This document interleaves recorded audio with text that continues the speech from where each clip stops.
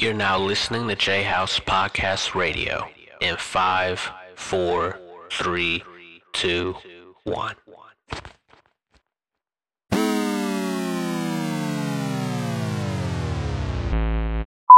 Wine be the gang, and you know them niggas booted up, turned up, piped up, plug. I'm back, baby, where the love? Where the love at? I'm back, baby, where the love? Where the love at? I'm back, baby, where the love?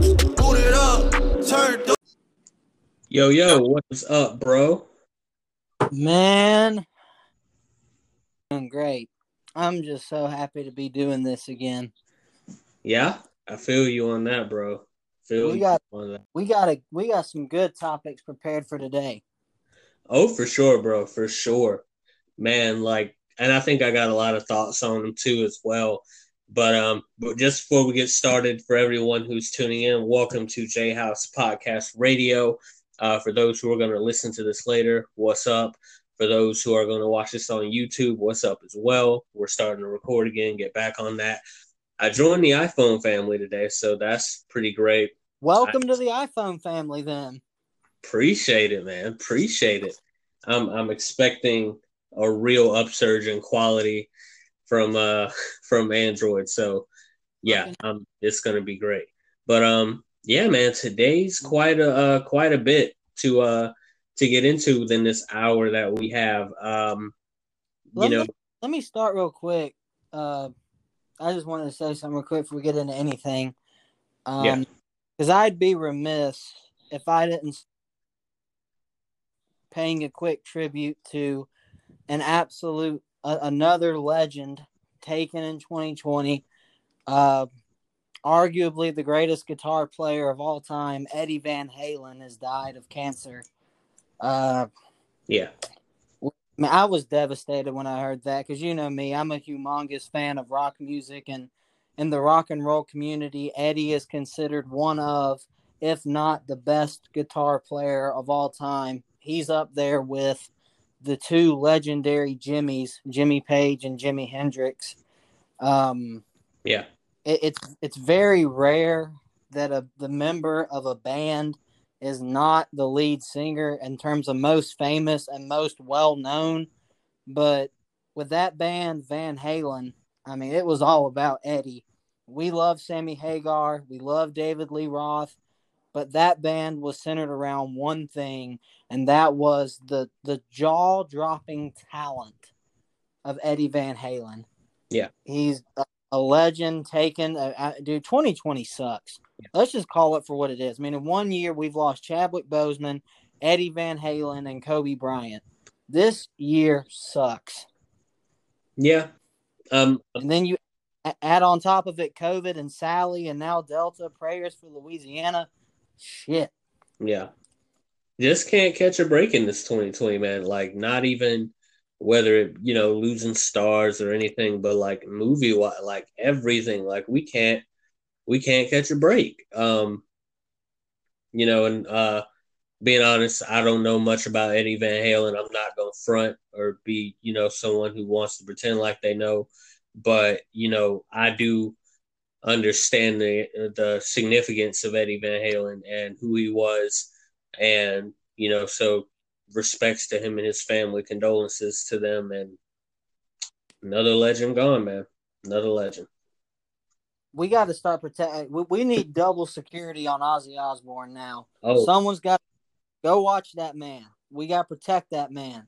I can't handle that, man. I can't. Look, if Ozzy goes too, I'm just done with 2020. I'm like, Yeah. Hey, but yeah, bro. I mean, there's a bunch of different topics we could start this off on. I sent you one that I wanted to talk about today because I know it's a topic that you'd be very passionate about. Yeah. But I'm gonna let you kick this off because we got 3 different topics to hit today. You go ahead and kick this off. Yeah. Well, today you asked me, was there anything going on? And particularly, like on an honest scale, there's really not that much going on in the Marvel DC world right now. We know we've talked about it for the past 6-7 months about what DC has going on. And so that's that. We're chilling. We're waiting on that. We're waiting on the Batman. We're waiting on the Snyder Cut. We're waiting on Wonder Woman 84. which is reportedly almost probably going to go to direct streaming, but hopefully not. You know, Motherfucker. yeah, but I'll get into that a little later. But I mean, yeah, man, it's not much from DC. Marvel popping off with Spider-Man 3, Tom Holland's Spider-Man 3.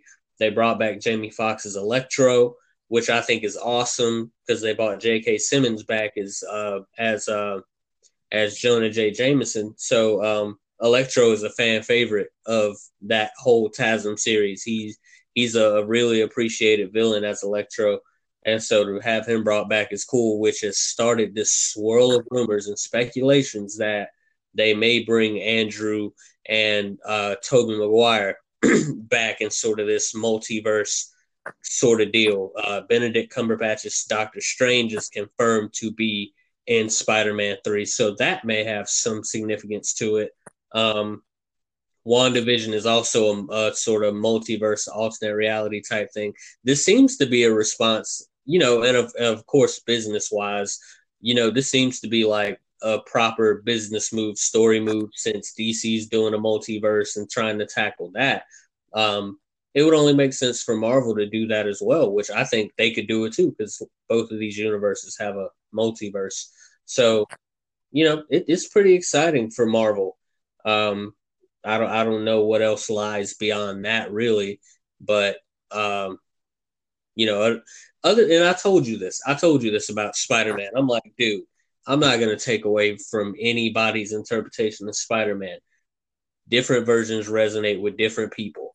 Different generations of them, do different things. For me, it was Andrew and Tobey, and I loved Andrew, and I think Andrew should definitely make another appearance. That would be awesome. It would sort of give some sort of closure, at least, since he's probably not getting a third full feature-length film with him as Spider-Man. But that's neither here nor there. Yeah, I think Sony kind of. I was kind of disappointed because I thought Spider-Man 2 had Amazing Spider-Man 2. I thought that ending with the tease of the Sinister Six, yeah. I thought that was great, and I was all excited, but, I mean, we never got it. That was right. Incredibly. Now, Andrew is not my favorite Spider-Man by any stretch, but I'm not going to lie. I thoroughly enjoyed Electro in Amazing Spider-Man 2. I thought. Now, was he the most comic book accurate depiction of Electro we've ever seen? No. But if we're asking honestly, didn't he look way cooler than the Electro in the comics? With that goofy ass green outfit and the yellow lightning ears? I mean, yeah. I thought he looked bad. And you know how I feel about sympathetic villains. I love me a sympathetic, make me feel bad for you. Give me a good reason why you feel this way. And they did that with Electro. Right. And also, we can't take away nothing from Jamie Foxx. Phenomenal actor. Yeah. Yeah, that's true. And I'm excited to see what Marvel's going to do with that, because Marvel has a streak of being able to do those costume designs where they take old retro villains and they sort of modernize it. So they've done a great job at doing that, and no Marvel fan, one thing I'm going to tell you about this, you'll never hear a Marvel fan complain about seeing one of their old heroes in a retro suit. Well, maybe outside of the X-Men, but people understand that though, the Wolverine's costume, that would be something entirely different to tackle for live action. So not everything works, but at the same time, you'll never hear a Marvel fan complain about wanting to see Spider-Man in a retro suit or wanting to see Iron Man you'll never hear anybody complain about that. DC fans, on the other hand, for some reason, they want that boy Superman in those tights. It just means something to them so bad. But I think the design that they may do, whatever they choose to do for this second iteration of Electro, I think it's going to be good. I'm going to say this too, and this is just kind of a small rant to DC fans. I made this analogy one. said Marvel fans are like fans of rap. DC fans are fans of rock music. What do I mean by that? Rap fans are willing to accept anything when it comes to new artists. Okay, if I like this artist, I like him. If I don't, I don't. You got your mumble rap, and you've got all these other guys, the lyrical rappers. So and everybody loves them. You got guys. Some people don't like mumble rap. Some people don't like lyrical rap, and some people don't like crunk, but they accept it. Rock fans have just completely shredded every new band that has come out over the last 5 years. And then they wonder, why don't more rock bands come out? Well, let's see. Imagine Dragons tried to do something different, and you ripped them to shreds saying that's not rock music. Well, here comes Greta Van Fleet with 4 incredibly talented guys, but they sound too much like Led Zeppelin, so we can't like them either. So we got to rip them to shreds. And so it comes to the point, like, what the hell do you actually want? And when I look at the MCU, yes, I will concede, and Marvel, I will concede, and we've argued back and forth on this. I'm not changing my position anytime soon. Marvel has consistently put out better products across the board than DC has over the last 5 or decade, probably. And that's not to say DC hasn't had some great success, because you've had Joker, you've had, to some people, Batman v Superman. But my God, man, DC fans got to quit being so picky. That's the whole point of this whole rant, man. Marvel fans are taking everything they want, and they're loving it. DC fans want to rip everything to shreds. Right. Now, granted, there's parts of what DC and Warner Brothers have done that deserve to be ripped to shreds. Take, for instance, what we talk about more than anything else on this show, Justice League. That deserves to be ripped to shreds. Suicide Squad deserves to be ripped to shreds. And to a lesser extent, so does Birds of Prey. To a lesser extent, not to the extent of Justice League and Suicide Squad.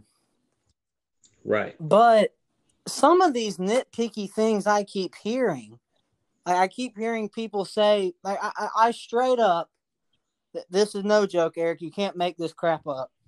I was arguing with somebody on Facebook. I re-downloaded the app, and I'm about to delete it again because people are stupid. And he was complaining about Affleck, saying he looked nothing like Bruce Wayne from the comics. Excuse me, sir. I don't know what comics you're reading, but Ben Affleck looks more like Bruce Wayne in the comics than anyone else who's put on the ears. Far and away. Christian Bale looked nothing like Bruce Wayne. Michael Keaton with the mullet sure as hell didn't look anything like Bruce Wayne. Kilmer and Clooney, Pattinson, not at all. Affleck was the one who acted the closest. And I'm like, what are you even complaining about? I mean, there's valid criticisms to be had about DC. Like, because, I mean, every movie has valid criticisms you could have. But, I mean, I stand by this. I mean, you and I, we disagree on how great of a film BVS really was. I think it was good, not great. And, obviously you think it was a masterpiece of our time. But I think we can both agree on the fact that film got way more hate than it deserved. Way more hate than it deserved. Like, I was saying to people, was BVS the greatest movie DC's ever made? No. Was it Dark Knight tier level? No. But is it a 28% out of 100 like Rotten Tomatoes said? Hell no. No. Hell no. And I'm reading the reviews of it, and they're complaining it's too dark. Excuse me, have you ever read a DC comic? That's what it is. DC had the nickname Dark Comics for a long time. for that reason. Yeah. A lot of DC's characters, especially Batman doesn't live in a fairy tale world where everything's happy. He may be, with the exception of Frank Castle, the most depressing mainstream superhero out there when you read their stories. And I mean mainstream because, of course, there's always some douchebag who's going to throw some lesser-known character at me. So I'm going to clarify and say mainstream franchise characters. People who've had a movie in the theaters. Someone once or twice. Someone that everyone knows. Batman is incredibly depressing. Incredibly. And it's like, okay, when Batman goes too dark, you hate him for that. But when he's shown laughing it up in Justice League, you hate him for that too. So I'm thinking, okay, so we hate Batman when he's mad. We hate Batman when he's happy. What the hell is he supposed to do? What is he supposed to do? Right. I ain't never seen anything like it. I mean, yeah. And I'll concede this point. I do agree that DC, the DCU and DC movies, it certainly seems like they've been judged by a totally different standard than MCU films have. Right. And I'd agree with that because like I tell you this about the MCU, you know, even if they have a movie that I don't like, at least they stuck with what they wanted to do, regardless of what me or anybody else said. At least they stuck with it. You know what I'm saying? Because those payoffs end up being, you know, better than anything else.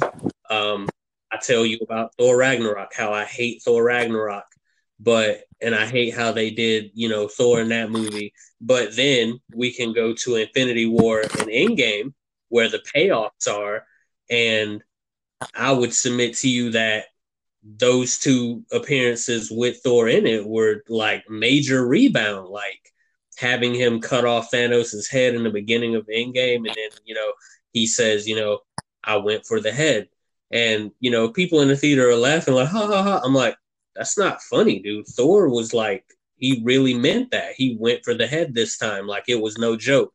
Dun, dun, dun, dun, dun, and then he walks out the door, you know, with the cat. I'm like, that was like brilliant. Like, that was Marvel brilliance right there to me.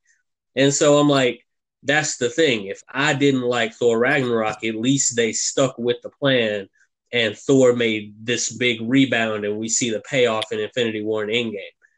And so that's the same kind of thing that I ask people to do for DC, you know, be as it may, whether it be Man of Steel, BVS, you know, Wonder, whatever the case may be, you know, let's see how this thing plays out, you know, and of course they're doing it now with the Snyder Cut, but, you know, we're seeing the payoff. We're going to see the payoff now, and it's going to be good.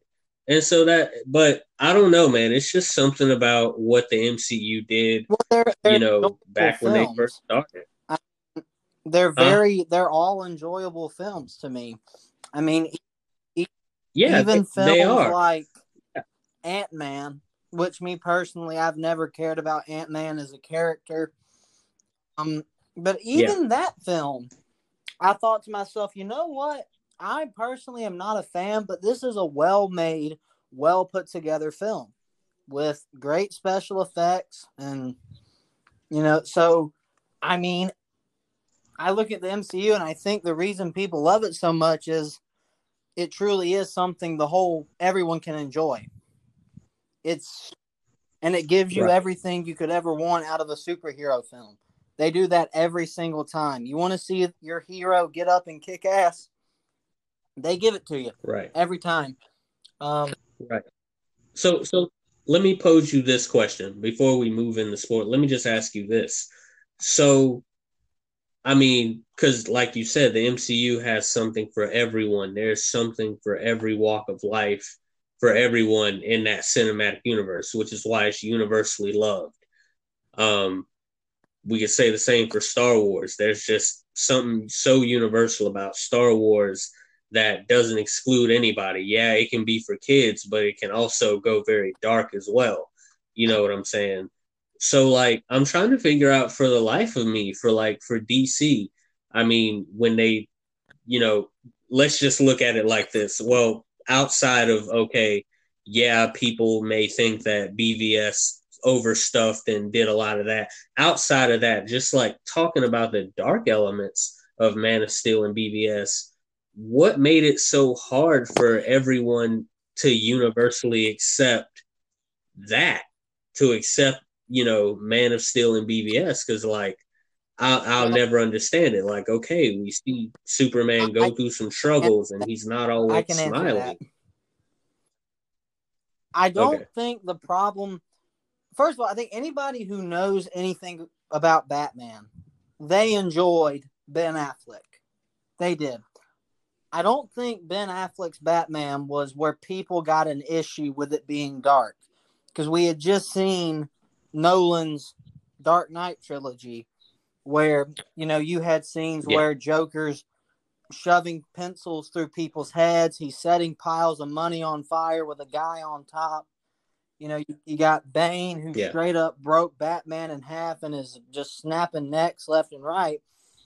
We're accustomed to seeing a dark Batman. But the only version of Superman that we have ever seen is a guy who does struggle, because Christopher Reeve's Superman had his struggles, and for the life of me, I cannot remember the name of the dude that played Superman in Superman Returns. For the life of me, I cannot remember him. Brandon Routh. He had his struggles, but at the end, you know, he's still Superman. He's looked at, you know, just like Batman represents justice, Superman represents hope. That's his thing. That's what the symbol means, hope. But I think the issue people took with Henry Cavill's Superman is the fact that his movie was so consistently. Now, before I say this, let me say I did enjoy Man of Steel. I think it's a good movie. Let it be known that you already know my views on MOS, so I totally respect whatever it is. And these are not my opinions. These are the opinions of people that didn't like the film. Because as somebody who's a huge fan of Injustice, where Superman is literally the villain, I can appreciate whenever something's done different with a character. But the problem people have, and I can see this, when you're used to seeing a character who represents hope, and he's this smiling figure of, I am Superman, I am going to kick the bad guy's ass because I'm Superman. I represent hope.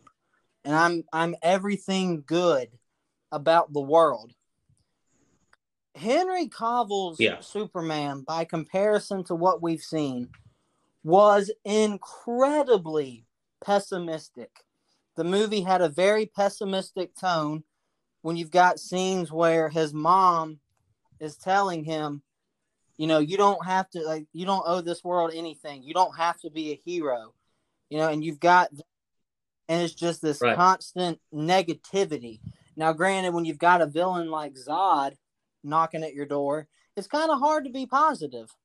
But people couldn't get past seeing such a, just not so much dark, but just depressing version of Superman that I think really rubbed people the wrong way when we're used to seeing him be just that, you know, look up in the sky, it's a bird, it's a plane, it's Superman. That's what we're used to seeing. Yeah, right. So Snyder, he did something very ballsy that I think in Man of Steel, I think he did a good job with it. And I thought it was like I said, I think it was a good movie. But it was very ballsy. It's a huge risk. And anytime you take a huge risk, I mean, sometimes you can expect to be met with some shock. Yeah, with shock. With some criticism, I think that was bad. And then you see at the very end, Superman straight up snaps Zod's neck in half. That was another thing that rubbed a lot of people the wrong way. Because Superman, like Batman, is big on the no-kill code. So to see Superman, Right. people, they're like, whoa, whoa, whoa, whoa, whoa. Superman would have just flown out of the building and like pummeled him and taken him to jail or something. Superman taking him to jail. Superman. I'm just saying what they say. Wow. Superman would never just snap a neck and kill someone in cold blood. And so, I mean, that's what it was. And then, like you said, there's the whole vulnerable aspect of it. Right. I think there are some heroes that people don't want to see vulnerable. You know, Batman, yes, because Batman is he's just a guy in a suit trying to do the right thing at the end of the day. That's all he is. Superman, on the other hand, is an alien demigod. So we kind of view Superman differently than Batman. Batman's always kind of been Superman's darker half in the Justice League. So I think that's basically what it all boils down to, is people just it wasn't that I don't think the problem is people wanted him back in the red tights. I think they just wanted to see a more positive Superman.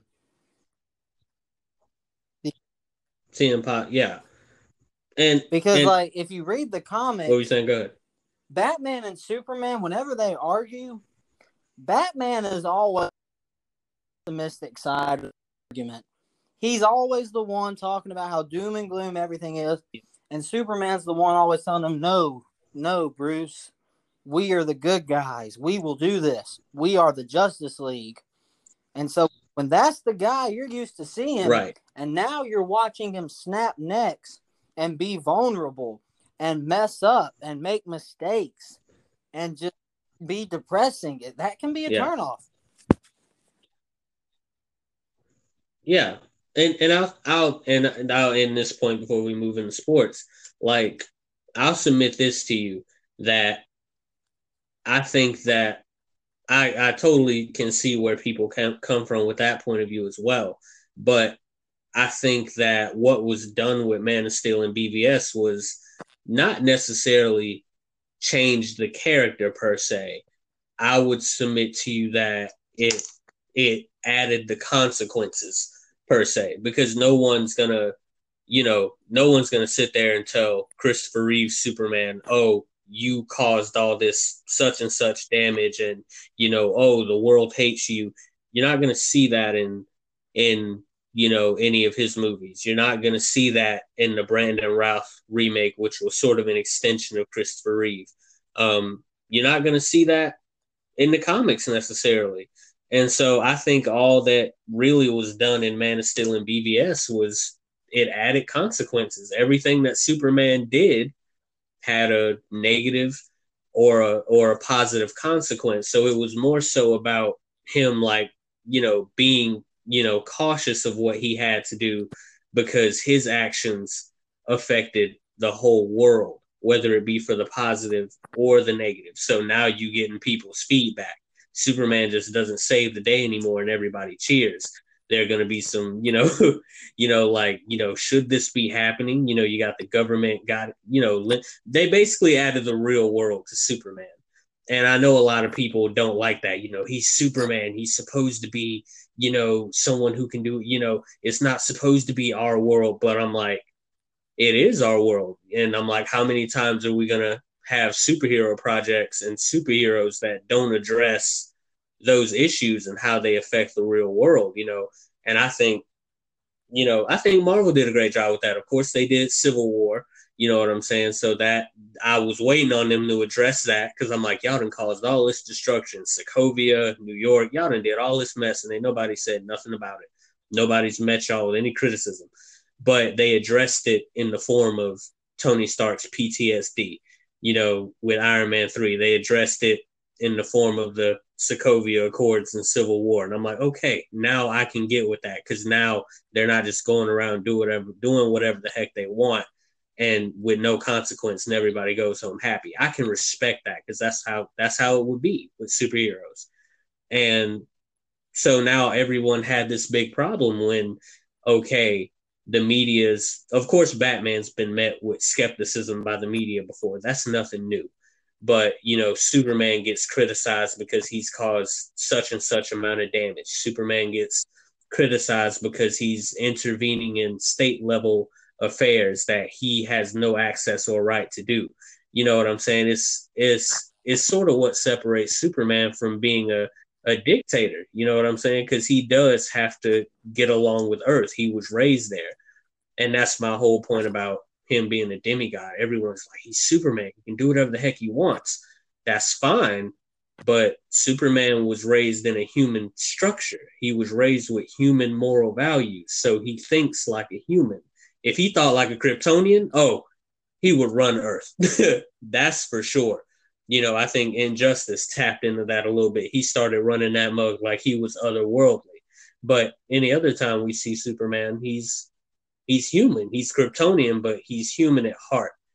And I think that's just what rubbed people the wrong way. I'm like, we got to address those issues, especially for a guy like Superman who's all powerful.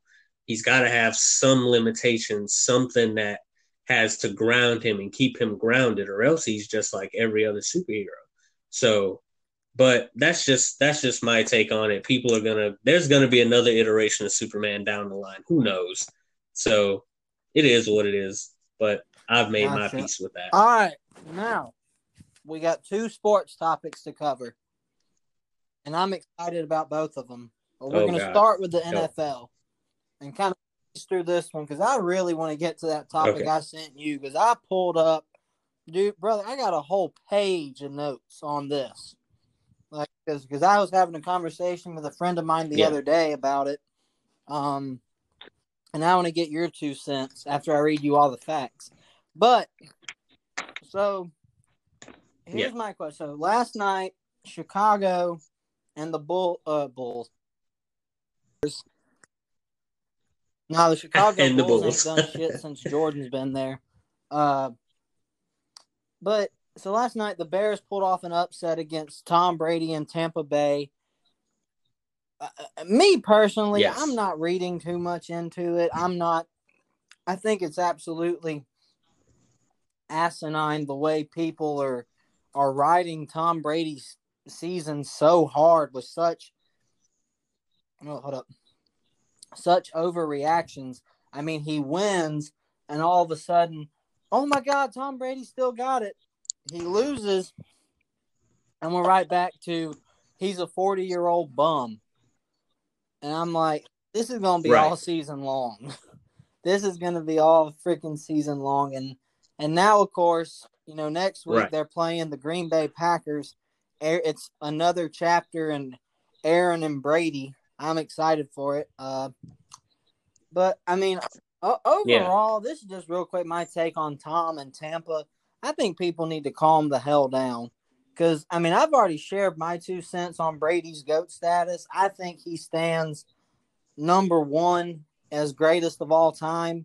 I think his resume, when you look, like if you just took the names off, like if you gave me Brady, Peyton, and Montana's career achievements, take their names away and just show it to people, everybody's going to point to Tom Brady and say, yeah, this dude right here.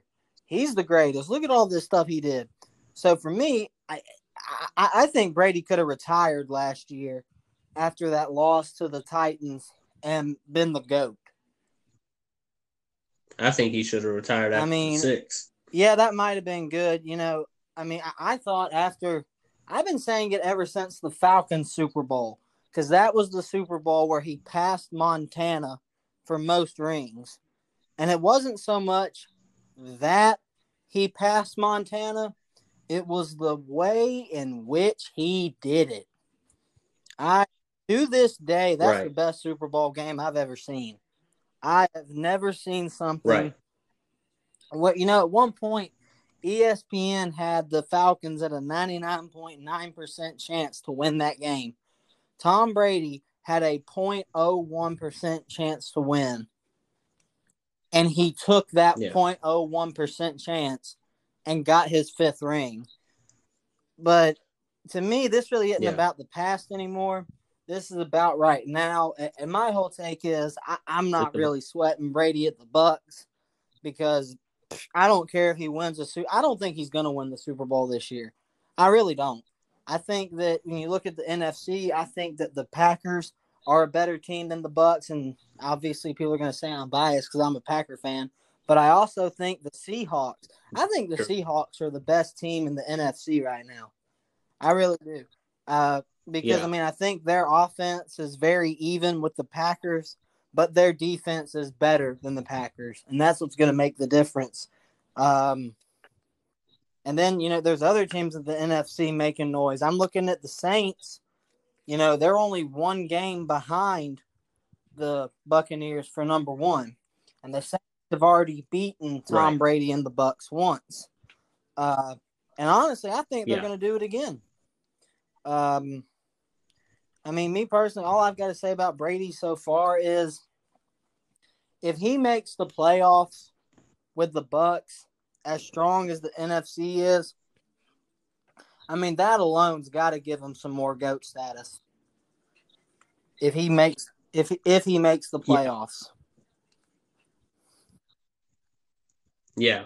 And I agree with that. I think that and I'll tell you this is where that team versus single player element comes in, because you got guys like Russell Wilson and Aaron Rodgers, quarterbacks who are going to take the big contracts. That's not Brady. Brady is a team-oriented quarterback who's always going to be about, team and having all the parts because he just wants to win. You know what I'm saying? Other quarterbacks can just go have career years and just be elite status and not make the Super Bowl and still could care less as long as they keep adding records and collecting stats and, performing great every year. You know what I'm saying? So here's where that's going to be an issue for Brady. The NFC is the conference that is the latter, the one full of players that are, these are marquee teams with that one superstar quarterback who, you know what I'm saying? I mean, of course you have them in the AFC. You got Patrick Mahomes, Lamar Jackson, but really, who are we talking about outside those two? There's a case to be made for Baker, but he's not up there with Lamar nor Patrick. So not even close. But then you look at the NFC and look who's stacked in that thing. Aaron Rodgers, Russell Wilson, so Drew Brees, Matt Ryan, so many, Dak Prescott, who not Cowboys as a team, but statistically as a quarterback, he's killing the game. He's playing like a top tier quarterback. So, and that's just stats. So, I mean, unless Brady can put up like 38 in a game, 40 points in a game, which he demonstrated he can throw 5 in a game. He's going to have to do that a lot. And what we saw against the Bears was just a mistake. He made a mistake. He made a bad throw. They had no coverage. He tried. Bruce Arians said he knew it was 4th down, but he tried to pretend like it was 3. And everyone's going to play on that. Max Kellerman is chomping at the bit. Oh, Tom Brady's falling off the cliff. He's been waiting on Tom to fall off a cliff for years. You know what I'm saying? And no guy who's throwing 5 touchdowns in a game is falling off a cliff. You know what I'm saying? He just made a mistake. And one thing that I know about Brady is that when he makes mistakes, he doesn't make them again. You know what I'm saying? So once he promises that, he doesn't do it again. And something about it. I mean, the guy's got nothing else left to prove to people, but in his eyes, he doesn't see it that way. He wants that. He wants another ring. He wants to go again. And, that would be the ultimate thing. Like for me, everyone's labeled him as the GOAT, and that's fine. But he wants to let there be no debate after all. We're talking about Jordan status. Which I think he already is. He wants to be undisputed. He'll take that record away from Peyton as the quarterback with 6 rings, and then a 7th one with a different team to be the other quarterback to win multiple with one There's team and then no go win another argument. with another. There's no argument And I that don't could want to be hear said once nobody he say, does "Well, that. look at the weapons that Tom Brady has." Shut the fuck up if that's going to be your argument.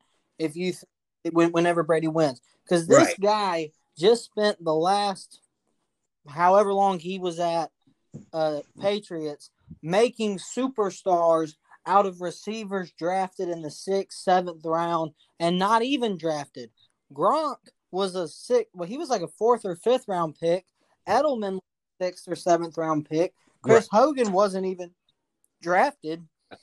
So he's been winning Super Bowls with receivers no one else wanted. But Brady's going out there making superstars of these guys. And people talk about, well, he had Randy Moss. He didn't win a Super Bowl with Randy Moss. He had one of his best statistical If he would have won the Super Bowl with Randy Moss, people would have a point. But he didn't. But if I'm not mistaken, I think Montana had Rice in every Super Bowl except one. If I'm not mistaken. I'm pretty sure Rice has got 3 rings. But right. And Rice even played on with the Oakland Raiders and still got to another Super Bowl. Didn't win it, but still got to another one. Jerry If Rice that shows is the you best anything. wide receiver in the history of the National Football League. I mean, and what that comes down to is when it's a wide receiver, it's basically all numbers. And here's what's crazy. The second closest guy to Jerry Rice in touchdowns, Randy Moss. He's 41 short of Jerry. Let me repeat that, ladies and gentlemen. Yeah.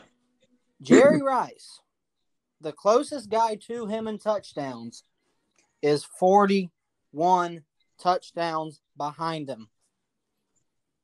Let that sink in. I mean, damn. That's insane. Yeah. And the closest guy to him in receiving yards is Larry Fitzgerald, and Larry is 4,000 yards behind him. So it's like when it comes to Jerry, there's really no debate there. And for me, already with Tom, there's no debate. Because as much as I love Peyton, he's got a Super Bowl with 2 different teams. But what did he win outside of that? The man had a career 13-13 playoff record. He was a notorious choke artist. I watched him get his ass kicked in the Super Bowl not once, but twice. Well, I'm not even talking about just the Broncos. I'm talking about the one where the Saints put that thing on him when he played Indianapolis, got his ass whooped. Yeah. But when you look at the Super Bowls Tom Brady lost, look at what it took for that to happen. Eli Manning had to make the craziest throw in the history of the NFL. And then you had Nick Foles, who had to throw for 400 yards. And it's always been 1-score games. Tom Brady. Right. And which we can't mistake. Didn't Tom Brady throw for like 500 or more yards so still win a career high in that Super Bowl? Like I said, dude, for me, there really is no argument. And people keep saying Brady's a system QB. Brady's using the same offense at the Patriots that he is now. Brady, and here's the thing people don't understand. Belichick didn't make that offense. Belichick is a defensive guru. He's like Nick Saban. That's what he does. He's a defensive shutdown guy. So for everybody saying that Bill Belichick's the reason why the offense did so good, you need to check yourself. That's not what Belichick does. Because people always ask, who was responsible for that dynasty? Was it Brady or Belichick? My answer is yes, both of them. Right. You had Tom Brady manning the offense, and you had Belichick manning the defense, and it was a match made in heaven or hell. Right. And he had a great mind with Josh McDaniels as well. His entire career. So, for all this talk about Brady's a systems QB, man, shut the fuck up. Tom Brady is the greatest quarterback ever. And people just People just need to go ahead Right. and just And accept it. Because I mean, I'm done debating this. Honestly, I'm not trying to hear it anymore, man. And right. last year, everybody's talking about, oh, he threw a pick six against the Titans. He sucks. He's 40 fucking years old. He's 40. Do people realize he's setting records for being that old and still playing at this level? This Just is for being, insane. To me, yeah. the fact he even made the playoffs is nuts. So, and he had absolutely no Yeah. one to throw to outside of Edelman, which I like Edelman, but he's never been a top 5 receiver in the league. He's good, but he's not Julio Jones, DeAndre Hopkins, Odell Beckham, Larry Fitzgerald, or Michael Thomas. He's not those guys. So people need to start checking themselves, man. Look, I get it. Tom Brady's not the most likable guy. Is he a crybaby? Yes. Does it seem like the refs protect him a lot? Yes. However, people, when you say he's a crybaby, preface that with greatest quarterback of all time. Yeah.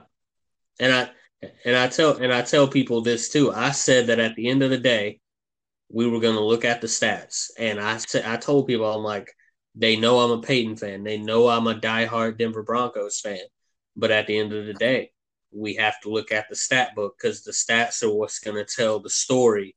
The records are what's going to tell the story.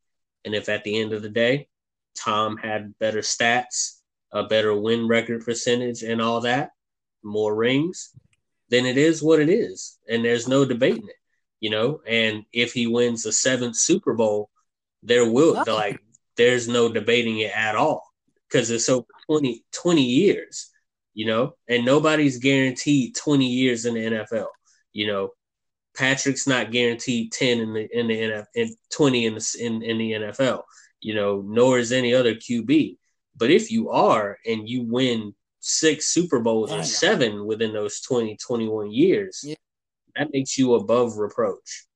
And so, yeah, I agree with you on that. People need to just calm down. Tom Brady made a mistake, and yeah, for me, it does further confirm that Nick Foles is and Tom Brady says no excuses. It's either at the end of the day, you win or you lose. You know what I'm saying? That's all they're going to care about. And he lost, and it is what it is. So, and Nick Foles, like I said, I told people this. I'm like, Nick Foles isn't an ordinary journey QB. The man is probably the best journeyman QB we've ever seen. One that's a Super Bowl MVP, let alone against Tom Brady. And I thought I turned off the game at work. I turned off the game because I'm like, dude, Tom Brady's going to win this. There's going to be, no argument. I come back and look at the score. The Bears have come back from this thing. And I'm like, wow, Nick, you just had bruh, really? And so I'm like, hey, and there's only three other quarterbacks who've ever gone 2-0. Two of them, I believe Brian Grease and Jake Plummer, who are Denver Broncos legends. Somebody commented Denver's just built different. Yeah, we are. There's only three other different QBs. The other one I forgot who it was, and then Nick Foles, who have ever run up numbers on Tom Brady with no defeats. So it's not an everyday thing to see that. So I'll give you the Super Bowl. I'll give you that. But I'm not going to sit here and act like Nick Foles played amazing last night. I'm not saying that. I'm not saying that at all. Nobody's going to pretend to say that. I'm just saying in terms of winning, period, because that's what Tom Brady as a person, that's what he looks at. He doesn't care. He wants it to be a pretty win. Everybody does. No doubt. Good yards, good stats, a good win, but the win is what will stand regardless of how bad you performed or not. You know what I'm saying? That's all he wants. He wants to win. And Nick Foles, it was just about winning. I'm not saying Nick Foles is the answer to Chicago's problems because he's not, probably not. Neither is Mitchell, but they want to win. and they won. They did what they had to do. It wasn't pretty, but on the records, you beat Tom Brady. You beat the Bucks. Let me just say this though, because I always have to bring this up whenever we're talking about Chicago, and because I hate Chicago Bears so much, I'm always going to bring this up because Jordan Love, that was a very weird and, in my opinion, stupid draft decision. However, we can't hold a candle to you, Chicago. Y'all taking Mitchell Trubisky, and you could have had Patrick Mahomes or Deshaun. Oh my God, y'all are so fucking stupid.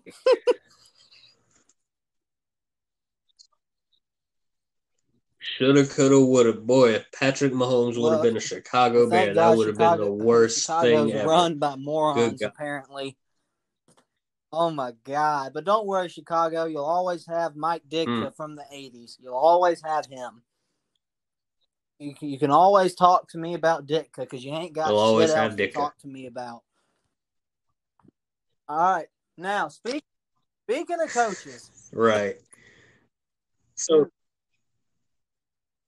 yeah, in this final 10 to 15 minutes we got. But we got to have a whole ass conversation.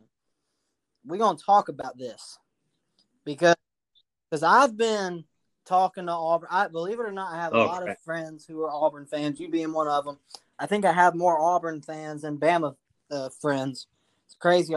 For anybody who doesn't know, listening to the show, I'm a diehard bleed crimson and white, roll tide till I die. Eric's the same way, but with orange and blue in terms of loving them Tigers, and I always respect that. But there's a huge debate right now amongst Auburn fans. Yeah. And the debate is this. Should Gus Malzahn, and this conversation seems to come up every single year since he's been there. Every year this comes up. Should Gus Malzahn be fired? Yeah. Now, I've gone back and forth on this. What I'm going to do is I'm going to start off by listing his accomplishments as a head coach and try to present the case that no, he shouldn't be. And then I'm going to kind of let the argument for why he should be. And so, Eric, real quick, give me your off the top of your head opinion of Gus Malzahn as a head coach following what you've seen from Auburn this season.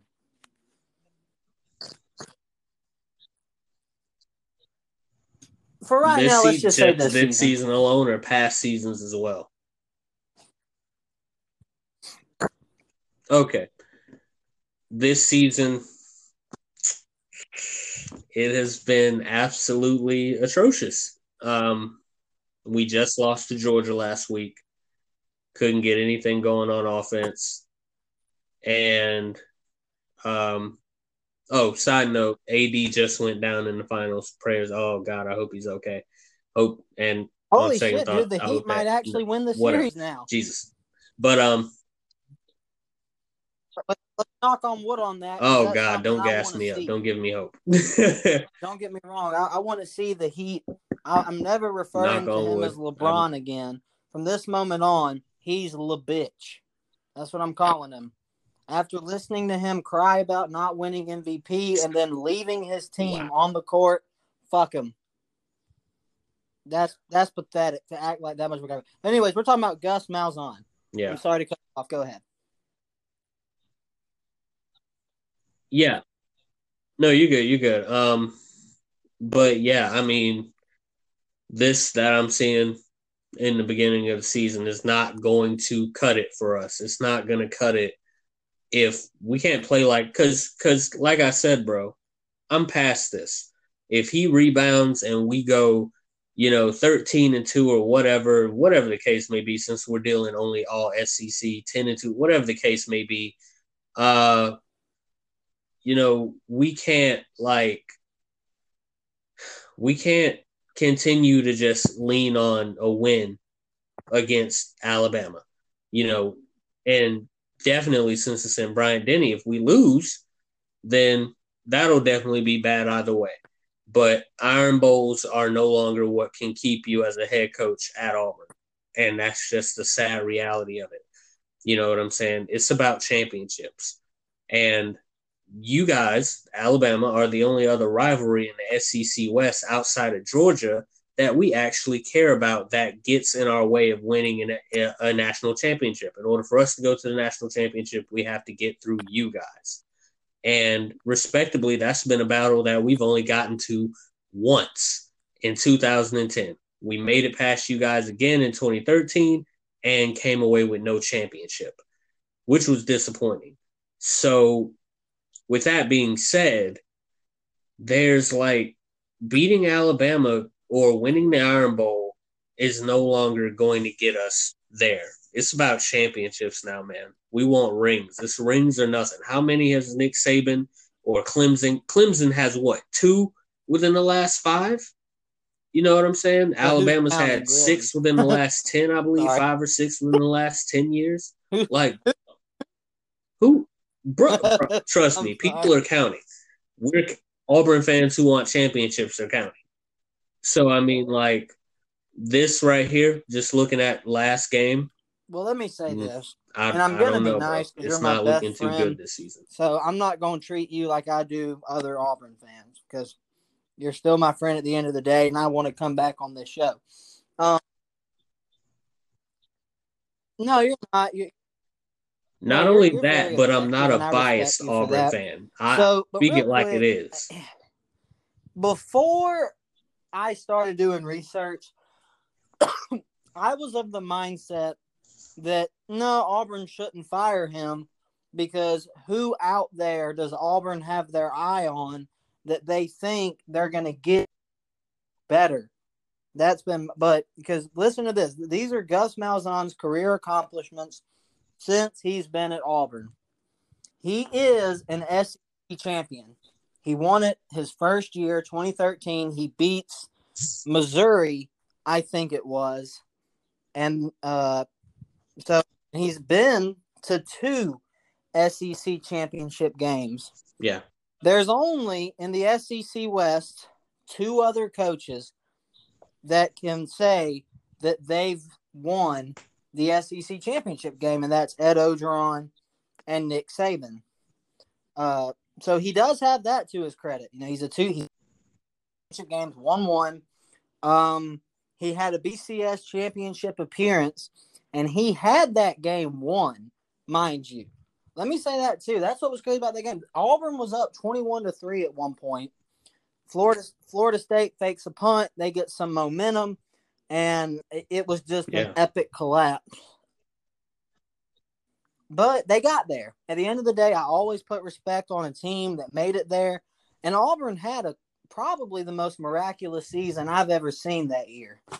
You know, you had the prayer and Jordan Hare, freaky as hell, tipped up, luckiest fucking pass I've ever seen in my life. I've never seen a play that lucky. Nick Marshall can throw that ball 1,000 more times, run that play 1,000 more times. Yeah. That's not happening again. But on that night, the planets aligned in such a way, and the football god said, let there be Auburn. And that's what happened. And then you follow it up 2 weeks later, and you have the craziest ending to the Iron Bowl in the history of the Iron Bowl, the kick six, which a lot of sour Bama fans say that was luck. Right. I don't consider that play luck. I consider it Nick Saban playing scared, and I think it was a terrible decision to send out a kid who's never kicked a field goal before and say, hey, kid, no pressure, but here's a 58-yard field goal, and whoever wins this game goes to the SEC championship game. I mean, that was just a very questionable call, but it was a great decision by Malzhan to have a dude back there to run it back. I mean, on that one play, Saban got out-coached. I'm man enough to admit it. And then finally, has more wins against Nick Saban since he's been at Alabama than any other head coach in college football. He's got 3. The only other guys with multiple wins who are still coaching is Hugh Freeze, because I think he's still got a job at some tiny college somewhere. And Dabo Sweeney. Outside of that, there's no other current coach that has multiple wins as a head coach against Coach Saban. But Gus has beat him 3 times. I got to put respect on that. But when we start looking at numbers, right. I mean, my God, I didn't realize it was like this. So overall, since 2013, he has a 64-33 record. That's 33%, or that's a 66% winning.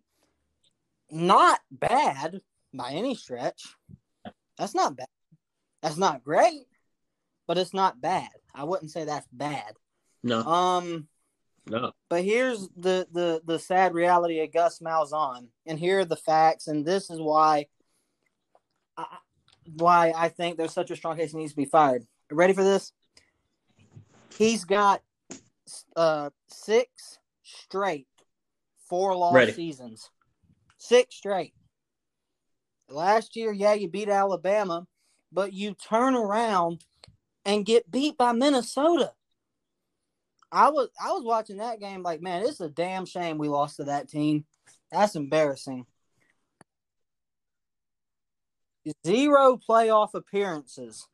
Here's something you might not know. Bowl games. Gus Malzahn has had 2 first-round draft picks since 2014, both of which were from last year's team. Both of which. All right, so now we talk about winning against the rivals. And Auburn's 3 biggest rivals, Bama, Georgia, and LSU. Here's where you need to buckle your seatbelt, ladies and gentlemen. 7-16 against those 3 teams. Against Bama, Georgia, LSU. Now, when he's at home, here's what's crazy, Eric. At home, he's pretty good. He's 7-4. He's 7-4 against those 3 teams at home. That's not bad, is it? You ready for his away record? 0-11. No. Let me repeat that. Gus Malzahn is 0-11 on the road against his 3 biggest rivals. That means he has never beaten, or he's never won a game in Baton Rouge, Athens, or Tuscaloosa. That's just not going to cut it. And then we talk ranked teams, top 25 teams. Here we go. He's 20-25 against ranked teams. He's 8-15 against top 10 teams. And of those 8-15 record, he's had a 2-10 record when he plays top 10 teams on the road. Meaning, this dude can't win a big game to save his fucking life on the road. I don't know what his deal is, but he's shown me that he can't do it. So then, I mean, I'm looking at this, and I just see average everywhere. And listen to this, Eric. Here's my last point on this. He has had 2. You talk about bowl games. You don't watch them. I don't blame you. He's had 2 bowl appearances in New York's and New Year's 6 bowls. He's been to 2 of them. 2 New Year's 6 bowl appearances, and he lost both. He lost both. His only 2 postseason wins have come against Purdue and Memphis. He has lost every other bowl game outside of that. So, I mean, I'm going to leave it up to Auburn fans. That's for y'all to decide. But I'm going to say this. If Gus Malzahn does not win out, and I mean run the table, he'd be gone. He would be on the next bus out of Auburn if I were making that decision. Because this is a trend with Gus. He keeps, every year it keeps happening. Every year. We got to fire him, but he'll beat Alabama, and we'll give him $50 million. I mean, Eric, do you realize this man is the 6th highest paid coach in college football? Yeah. Let me repeat that. 6th highest. I sound like Stephen A. Smith saying that. Let me repeat that. Yep. I mean, but who's going to tell me that he's the sixth best coach in college football? I mean, I would submit to you, he was not worth that contract. They got so caught up in, we just beat Alabama and Georgia, so here's $50 million, Gus. Damn good job. And what has he done since then? The only thing he can hang his hat on is he's beaten Alabama. So the decision Auburn needs to make is, what's most important to you? Do you want to continue to be a middle of the barrel SEC team, maybe upper middle barrel? Because I would still say, even after last week's game, I would still say Auburn's probably the second best team in the SEC West. I would submit that, because LSU's fallen off big time. Mississippi State already got exposed. A&M, they're inconsistent as shit. Alabama just got done going elbow deep in A&M. So I'd still have Auburn at second best. But, Gus, at some point, this dude's got to win a big game. He's got to make it to I feel like this year, if he don't make it to the SEC championship, or if he don't win out, he's fucked. Because here's the thing about the Georgia game that bothered me. Because it wasn't that Auburn lost. It was how pathetic his offense looked. Because I'm told that Gus is an offensive master. That's what I've been told. That but he ain't no consistent offensive genius. He can be at times. He can be. I watched that game. Auburn had 2 field goals the whole damn game. And that was it.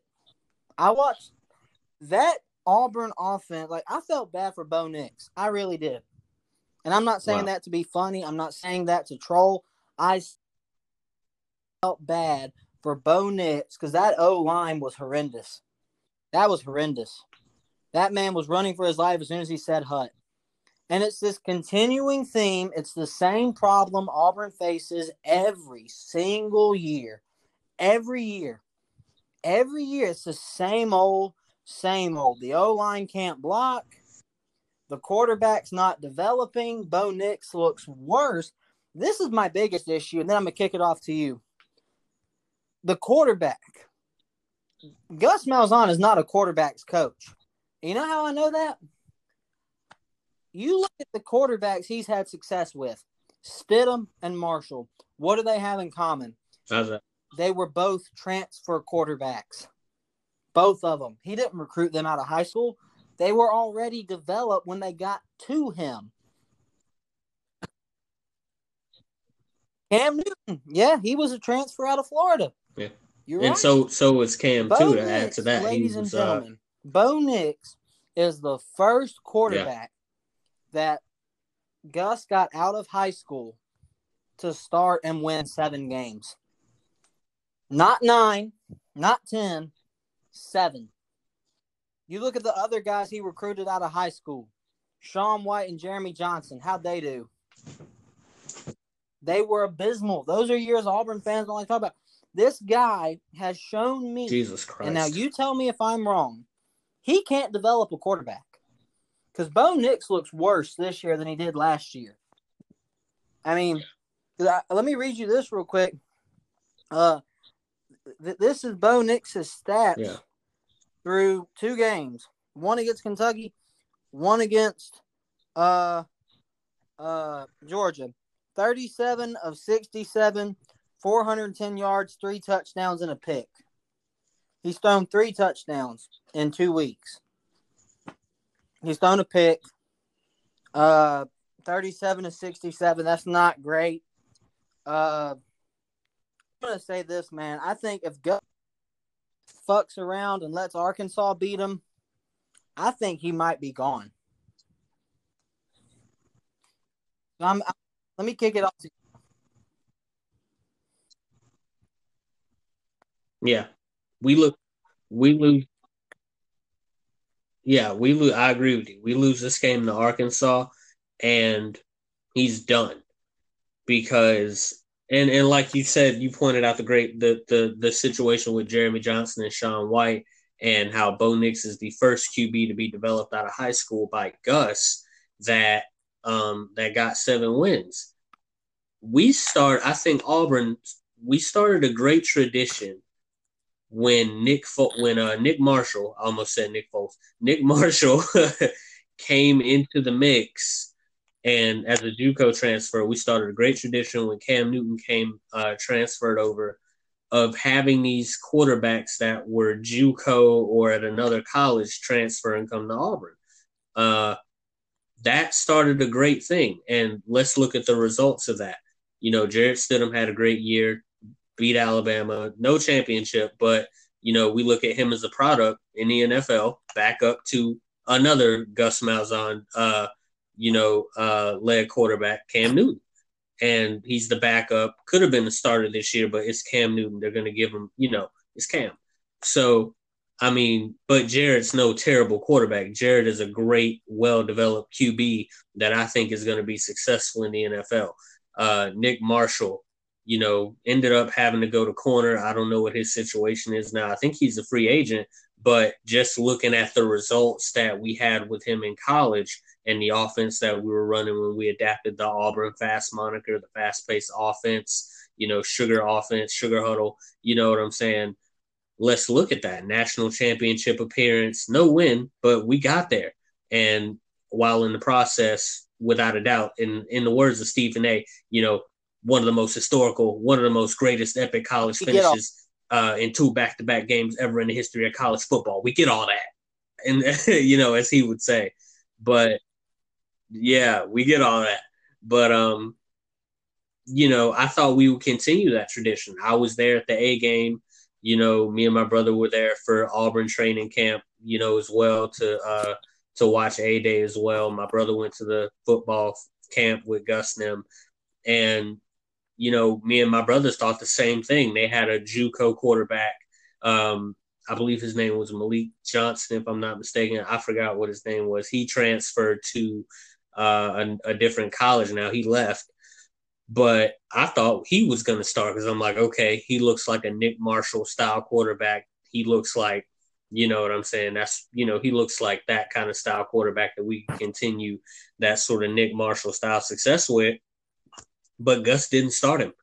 He started Bo Nix. I knew nothing about Bo Nix, and like I said, I ate my words when Bo Nix did great against Oregon. I ate my words when we won against Bama.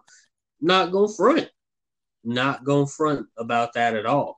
But now, okay, let's see that continued success. Now we want championships. So let's see if we can make it to a national championship with this. It's year 2. We haven't gotten any closer to a national championship. And so it sort of does beg the question of, and I'm not saying that's an easy job at all, because I'm just a football fan. I'm not saying it's an easy job to develop a quarterback. I'm not saying it's an easy job to lead a team, But at the end of the day, that's what's on the record book, wins and losses, on the minds of fans every day. What have you done for me lately? That's the mindset. We'll remember what you did for us, but more importantly, what have you done for us lately? And yeah, they were both good, but here's something that we need to take into consideration. They both only had one good year. So Marshall comes in 2015. Obviously, we all know what happened. They go to the national championship, great season. He comes back the next year. Auburn loses 5 games. They got beat by, I think it was LSU, Alabama. It was LSU, Alabama, A&M, Georgia. Yeah. And then I think it was Wisconsin with Melvin Gordon they lost to. And then you look at Stidham. Okay, 2017, rocky start to the season, but then they go on and they totally just skull fuck Georgia in their first appearance. And then they turn around, they beat Alabama, right? So that was great, but then they lose the SEC championship game and they lose the bowl game to UCF, which made me realize that it's not Auburn, it's UCF that has the most annoying fan base I've ever seen to declare themselves national champion. Like, shut your – oh, my God, that was so annoying. I mean, I pulled for UCF, but if I knew they were going to be that annoying, I might have pulled for Auburn. I ain't going to lie. Then, yeah, but then you look at Stidham in 2018. Again, we let that happen too, so that's our fault. We let that happen. You know, because even with Stidham that first year, Auburn still lost 4 games. That they finished that season with 4 losses. So, I mean, Malzhan, he may be above average, but this dude can't develop quarterbacks. He can't develop players. He has not shown me that he can do that. Now, I'm not going to sit here and say that Coach Saban develops quarterbacks himself, but what he does do that Gus can't seem to figure out is Saban went out and got a guy who could in Lane Kiffin. And then with Brian Dable, he surrounded himself with dudes who can do that. Gus seems to want to do the offense himself. Because I'm about 90% sure this is what Auburn's going to do next, Eric, and I'd be willing to bet on this. You're going to hear this announcement from Gus. I'm going to start calling my own plays now. Oh, God. Oh, Jesus Christ. I think he already was has. Gus Malzahn calling plays against Georgia? Yeah, I think that was last season he decided he was going to do that. He got to go. Now, that's unacceptable. See, I thought it was. I believe so. Why Auburn hired Chad Morris to begin with is fucking beyond me. That was a terrible hire. I don't know why. Like, Auburn couldn't have got no one better. That was shocking. I thought that looked like Chad Morris offense. But if you say Gus was doing it, I've seen all I need to see. Gus got to go. I don't know who. You know who I would hire if I was Auburn? I know the guy had some struggles as a head coach. But if you get him the right offensive coordinator, I think he can do good. And he's the one guy at Auburn who's done a good, consistent job year in and year out, and that's Kevin Steele. I would give Kevin Steele a chance if I'm Auburn. He'd be first. Right.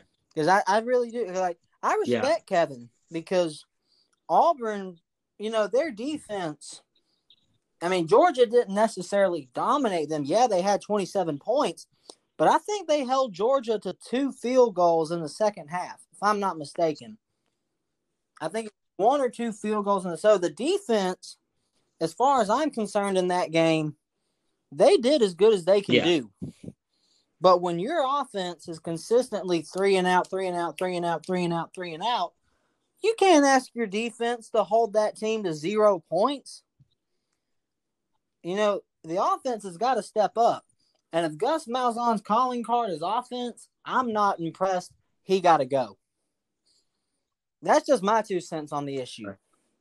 But let me ask you this. Yes or no, right now, if you were the Auburn athletic director, right now, would Gus Malzahn have a job at Auburn? Right now, would he have a job?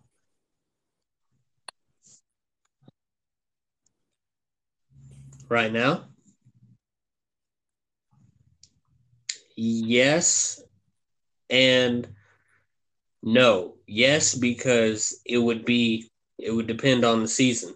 It would depend on, what happens the rest of the season. Because I told you what my position was. It's championship or bust. You know what I'm saying? I told you what it was. No championship, no job. So, for me, that's where I would stand. I would give him the rest of the season to figure this out. If we don't win the SEC championship, you're gone. You're out. I'm fine. So it's a yes and no for me. Yes, depending on the rest of the season. If you win us a SEC championship, national, whatever the case, championship, period, you stay. No championship? Nah. No, any this time, because for me, it's time to elevate the standard of Auburn. I'm glad that, like we can talk about all of these kinds of different games. Like, there have been plenty of historical finishes within the within college football, but a lot of those have ended off in championships. We have two of the best endings in college football history, of all time, but we have no championships to show for it. The national championship in 2010 was through and through. We came back play by play and beat Bama. Absolutely. You know what I'm saying? There was no miracle involved in that. There was no luck involved in that. Cam Newton we in did game. that straight up. Take nothing from him. You know what I'm saying?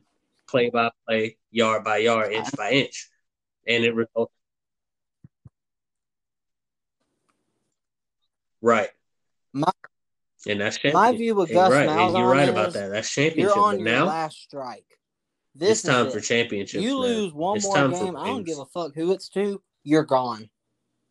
I don't care who it is. If Gus Malzahn loses, especially if he looks that bad, if Auburn plays another game and they look that bad, you're gone.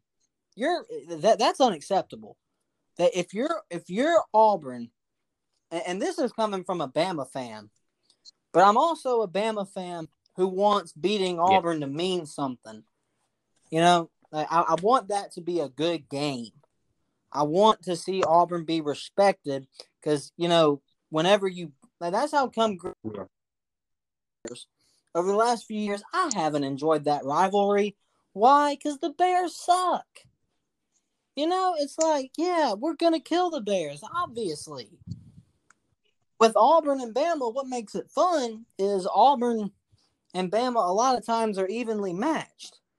But, good God, what I saw last week, if this was just one game, then, okay, you have bad games. Saban's had bad games. He got his ass whooped in the national championship game against Clemson. It happens. You have bad games. But, Gus, it's the same problem every year. You can't develop quarterbacks. You just can't get over the hump. I don't know what more Auburn needs to see from this guy, because I would have fired him after the 6-6 season, which if I'm not mistaken, I want to say it was 2016 where Auburn finished like 6-6 in the regular season. That would have been it. I'd have been like, you're done. You're fired. That because he had just went 8-5 the previous season. So 8-5, 6-6. No, you're gone. Yeah. Get out of here. And so there's no justification for me to keep this dude.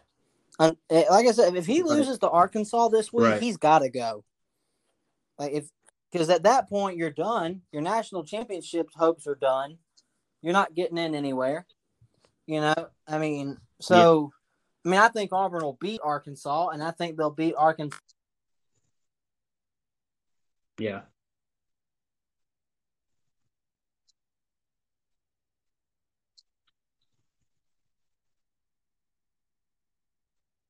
Yo, you there?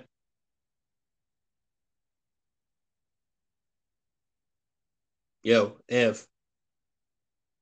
Had it cut out.